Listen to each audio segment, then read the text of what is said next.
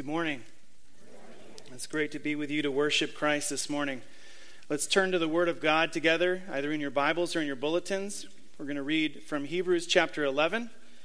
We read verses 1 through 16 last week. We'll pick it up at verse 17 this week and read to the end. By faith, Abraham, when he was tested, offered up Isaac. And he who had received the promises was in the act of offering up his only son, of whom it was said, "Through Isaac shall your offspring be named." He considered that God was able even to raise him from the dead, which, figuratively speaking, he did receive him back.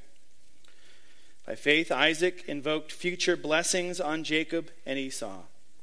By faith, Jacob, when he was dying, blessed each of the sons of Joseph, bowing in worship over the head of his staff.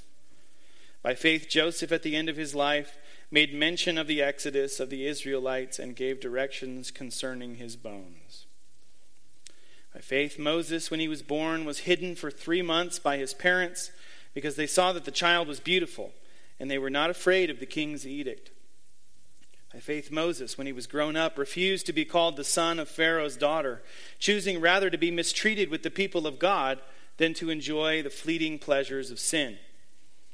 He considered the reproach of Christ greater wealth than the treasures of Egypt, for he was looking to the reward. By faith he left Egypt, not being afraid of the anger of the king, for he endured as seeing him who is invisible. By faith he kept the Passover and sprinkled the blood, so that the destroyer of the firstborn might not touch them. By faith the people crossed the Red Sea as on dry land, but the Egyptians, when they attempted to do the same, were drowned. By faith, the walls of Jericho fell down after they had been encircled for 7 days. By faith, Rahab the prostitute did not perish with those who were disobedient, because she had given a friendly welcome to the spies. And what more shall I say? For time would fail me to tell of Gideon, Barak, Samson, Jephthah, and David, and Samuel, and the prophets, who through faith conquered kingdoms, enforced justice, obtained promises, stopped the mouths of lions, quenched the power of fire, escaped the edge of the sword, were made strong out of weakness, became mighty in war, put foreign armies to flight. Women received back their dead by resurrection. Some were tortured, refusing to accept release so that they might rise again to a better life.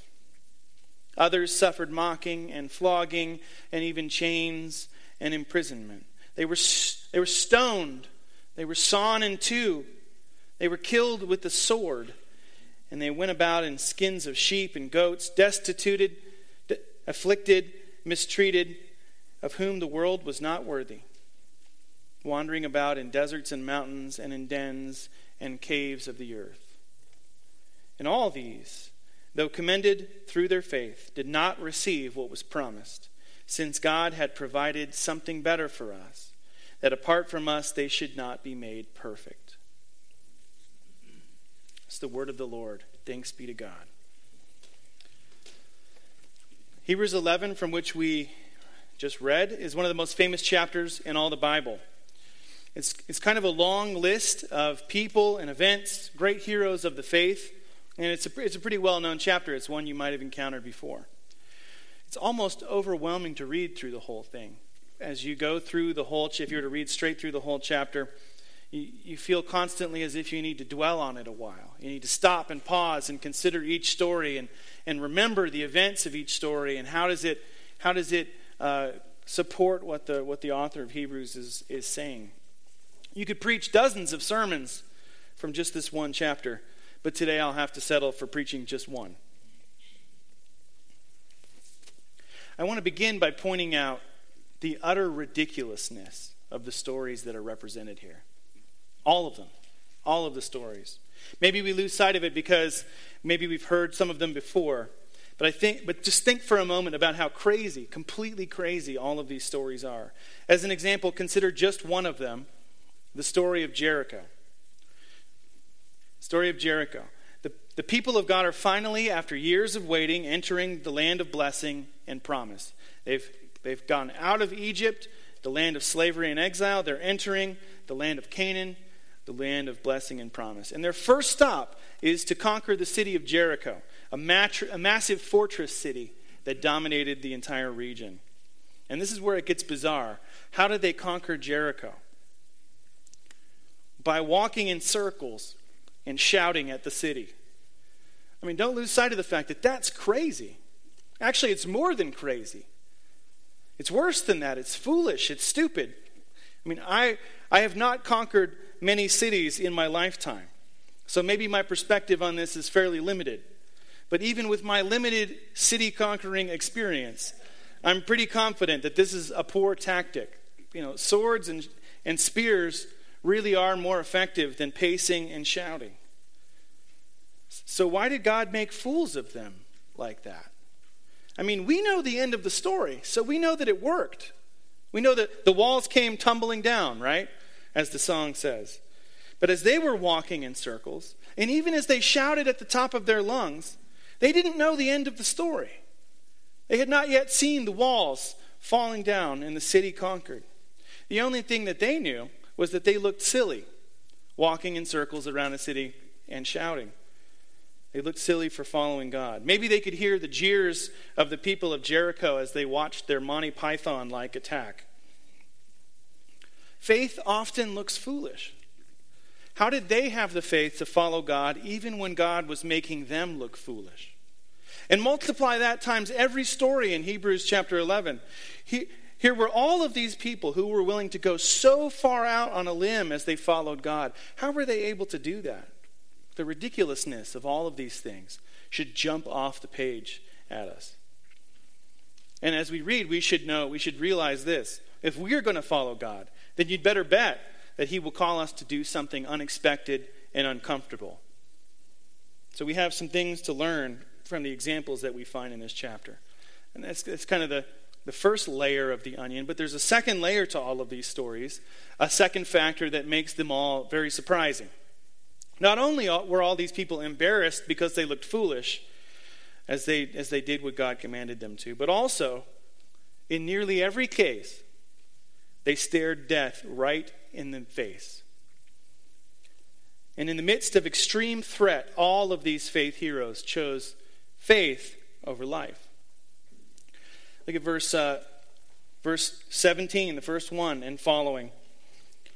This is especially visible in the experience of Abraham and his wife Sarah. They were promised a special son, one through whom blessing would come to the entire world. And for decades, they waited for God to fulfill that promise.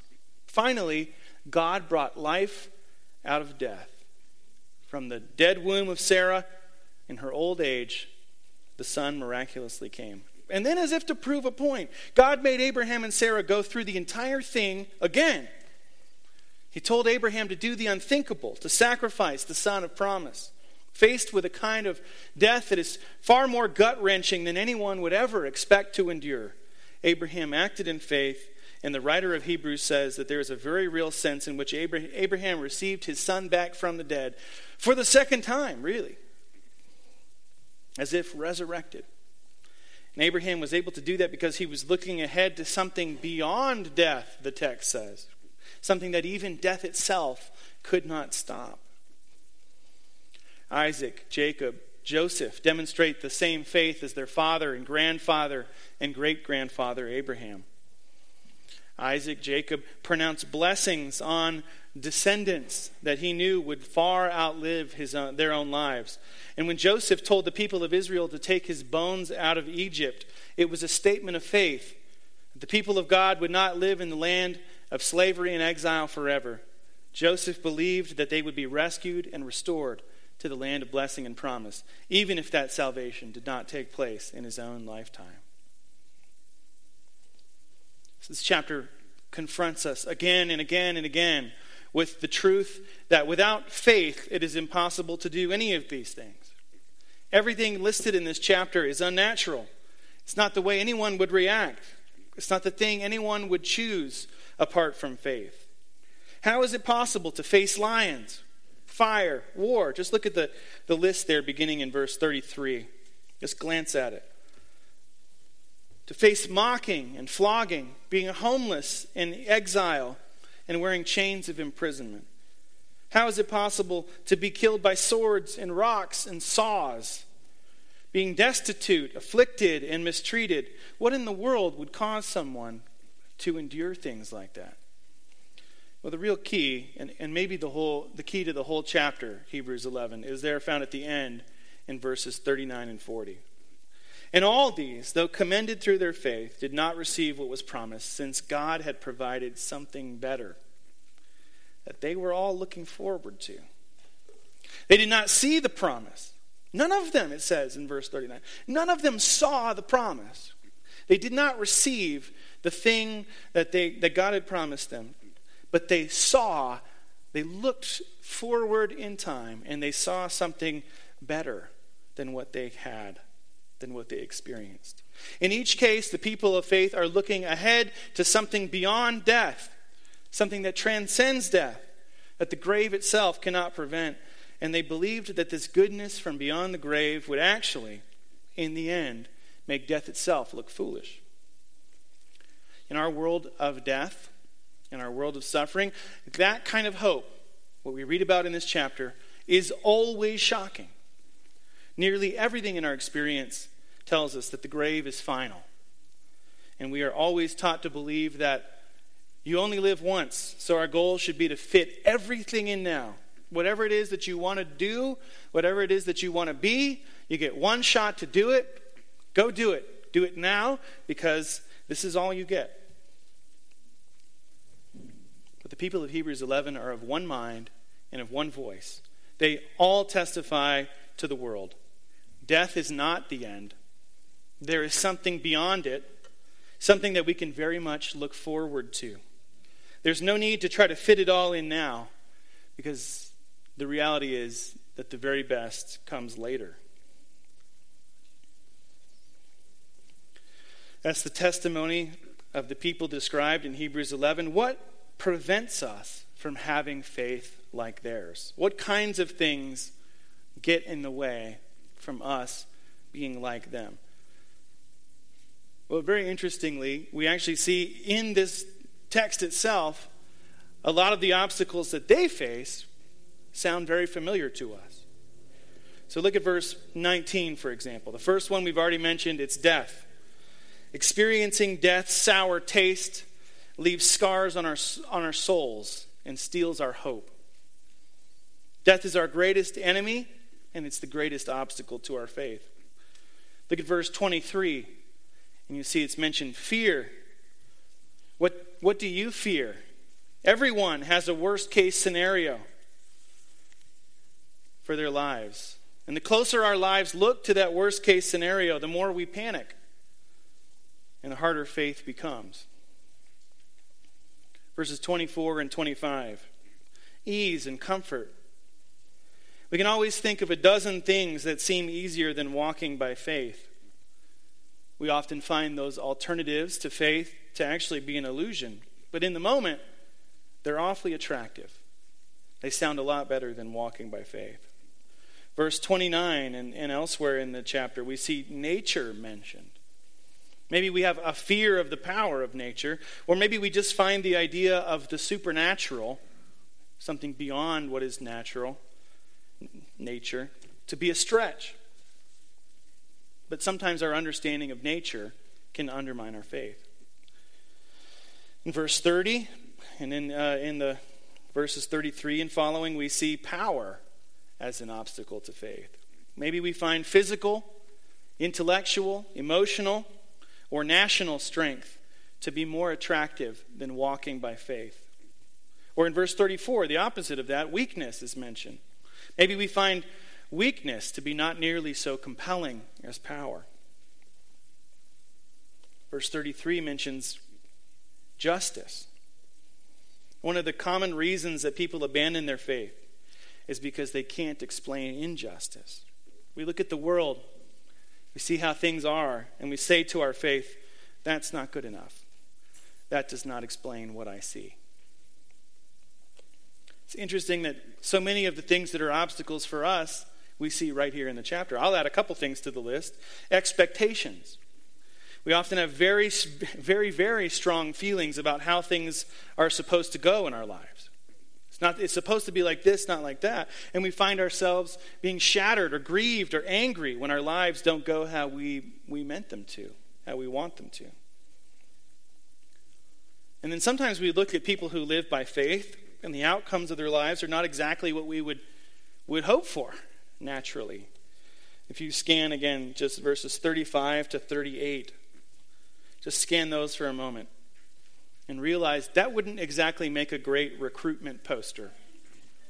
And if you said, Uncle Sam wants you, and then you listed those things, I don't think you get a lot of sign-ups. As we look at the list of things that people of old were up against, I think it should reassure us, because their obstacles were very often the same as ours. This struggle for faith is timeless, and it transcends place and culture. And if faith was possible for them, despite these threats, then it's possible for us too. And that leads us to the main question of the day. The main question that we're going to look at from Hebrews 11. How can we have that faith? How did the people of old see something better, as we read in verse 40? And how can we do the same? How can we have that faith? That's our main question of the day. Before we get to that question, let me take a moment to point out one other thing. If you're not a Christian, I think that this might be of particular interest to you. Sometimes we hear in our culture phrases like people of faith to describe as sort of a collective term people of all different religions. And so, Christians, Buddhists, Muslims, anyone who is religious in any sense, we hear them described in this sort of big bucket term, people of faith. But I think it's worth pointing out that the kind of faith that's described here in Hebrews 11 is actually something unique to Christianity. Many other religions deny the goodness or even the reality of the body, of pain, of suffering. They teach that danger and pain and suffering are illusions, that they're not ultimately real. And then they teach us various ways in which we can be freed from the illusion of pain and suffering. In contrast, Christianity has always affirmed the reality and the goodness of the body. God created us to be made of both body and soul. Pain and suffering are real and meaningful, and they come from the brokenness of a cursed world. As one writer put it, Hebrews 11 offers a long catalog of people who face terrifying situations, and in many cases were persecuted to within an inch of their lives, if not beyond, which raises some questions. Why should it be like this? What is wrong? Why, if God was at work in the lives of Gideon, Barak, Samson, and the rest, and those who were stoned and sawn in two and so on, why, if God was calling them and was with them, why did they have to go through all of that? The writer responds, it's important to begin by saying that there's never a full or ultimately correct answer to the question, why in such circumstances? If you could analyze the situation in each case and explain why, you would make things seem not so bad. But Christianity never does that. Part of the point, even here in Hebrews chapter 11, part of the point is that they were bad. They were very bad for those involved. You can't somehow draw the sting of torture and murder by locating them loftily on some scale of higher purpose. But having said that, we come to the point that the writer is making here, in particular in his long list of heroes and heroines in the faith. He is now drawing a conclusion from their experience similar to the ones that he had drawn again and again from the Old Testament throughout the book of Hebrews. The fact that they suffered such things and that they demonstrated that the world was not worthy of them was a sign both that they believed God was making a new world in which everything would be better, and the fact that they believed this is a sign that this belief was in fact true. They were out of tune with their times because they were living by faith in God's future world, while society all around them was living as though the present world was all that there ever was or would be. And God was giving them strength like that, to live like that, thus proving the truth of their claim. They were, in their own lives and sufferings, living beacons of hope and pointers to the fact that the God who had made the world, intends to remake it, and that they were the advanced guard of that great moment. Especially if you're not a Christian, there's a distinction here between faith and the faiths that I think is important. But let's get back to our main question.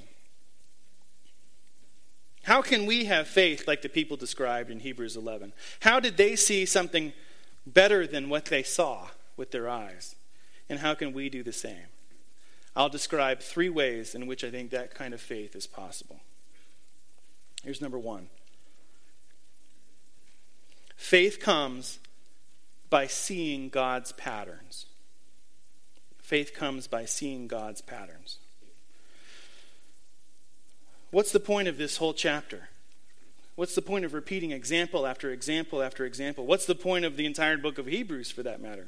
Where throughout the entire letter, the author is hammering home the same point over and over again. That since the beginning, the events of history are not random, but rather they're pointing in a direction.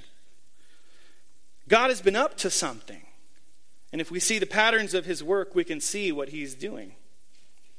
So how can we have the kind of faith that we read about in this chapter? We need to diligently learn about the history of God's work, and we need to carefully watch for the patterns, the fingerprints of his work.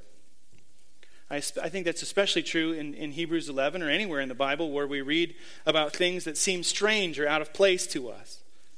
When the pattern that emerges seems otherworldly, that might be because it is. As one writer put it, the world would no doubt look and see some apparently very odd people living what appeared to be an extreme form of a countercultural lifestyle. From God's point of view, these people were the beginning of the new world. How are they described in verse 38? It says that the world was not worthy of them. They're following a new pattern, loving and thinking and pursuing different things than we would expect. They looked back at the history of God's work, and they saw what he had done in the past. They heard and they believed his promises, and in faith they chose to leave behind the patterns of that fractured, fallen world and follow instead the patterns of the perfected world to come. And in this chapter, God is calling us to be like them, to follow after their example. Our hope is the same as theirs, and the promises of God are the same for us. If we learn and follow his pattern, then we too will begin to think and to see beyond the grave. That's the first way that we can have this kind of faith, is to read about the history of God's people in his word, to ponder the patterns you see there, and to emulate them in your own life. The second way is that faith comes by experiencing failure. Faith comes by experiencing failure. This one probably seems very counterintuitive. Aren't our own sins and failures evidence of a lack of faith? Yeah, that's probably true, actually. Our lives are strewn with examples of our own unbelief. In fact, sometimes if we look back at our lives, we might see more unbelief in our own personal history than we see belief. But never forget this. Our stories, the stories of our lives, are not about us. They're about something bigger than us. Let me explain it this way. Who is the main character in Shakespeare's play, Macbeth? Well, the obvious answer would be Macbeth, right? I mean, after all, the play is named after him. How would you respond if someone came to you and told you that the main character in Macbeth was actually Donalbain, who appears in a few scenes and has a few lines? What if they came to you and said, actually, Macbeth is about Donalbain? I suspect if somebody told you that, you wouldn't believe them. You might even point out that the whole play is titled Macbeth, not Shakespeare's Donalbain. Donalbain is a secondary character, and he's written into the play only to serve the story of the central figure, which is, of course, Macbeth himself. To us, our story seems like the most important story in the world because it's the one that we experience and see and think about the most. And if we're honest, it's the one that we love the most. But the reality is we are Donalbain. God created the universe to write a much bigger story than ours. In his story, we're not at the center of the stage. We're off to the side. What's the story God's telling? This is the story of the glory of his Son, who became a man and died and was resurrected. And in doing all of that, he became the first fruits of a new humanity that has shaken off the brutal brokenness of the world as it is now. And that story arc permeates everything he does. It's a resurrection story more than anything else. He is the God who brings light into darkness, turns pain into healing, and finds what is lost. And for those of us who follow him in faith, God bends our lives until we take that same shape, the shape of resurrection. And by that I don't just simply mean life after death. Resurrection as God, the shape of God's story, is so much more than just when you die, you continue. Resurrection is something, by God's grace, that happens over and over in little things in our lives, beginning even now. God demonstrates his resurrection power and his love for his people by turning our greatest failures into things that build us up and not tear us down. Things that we would look back and say, there's nothing good that could possibly come out of that. And then God uses even the things that make us feel most ashamed, and he uses them to change us and to recreate us. You know that God has been at work when you can say something like this: I wouldn't wish that on anyone, but I wouldn't trade that for anything. You know that he's been at work when you can look back at your life and see, I thought I was only being broken in that moment. But now I can look back and say, I was being broken, but I was also being transformed. Remember what the Apostle Paul, what God told the Apostle Paul. My strength is made perfect in your weakness. And the same is true of us. Those of us who walk in faith are even now being recreated into a new humanity, one that looks more and more like the perfect Son of God, our Savior. So think of it this way. If death can't stop him from doing that, then neither can our failures. The third way that we can learn to have this kind of faith is faith comes by resting in God. Faith comes by resting in God, realizing that our growth and our security is ultimately something he is doing in us, not something that we are doing for ourselves.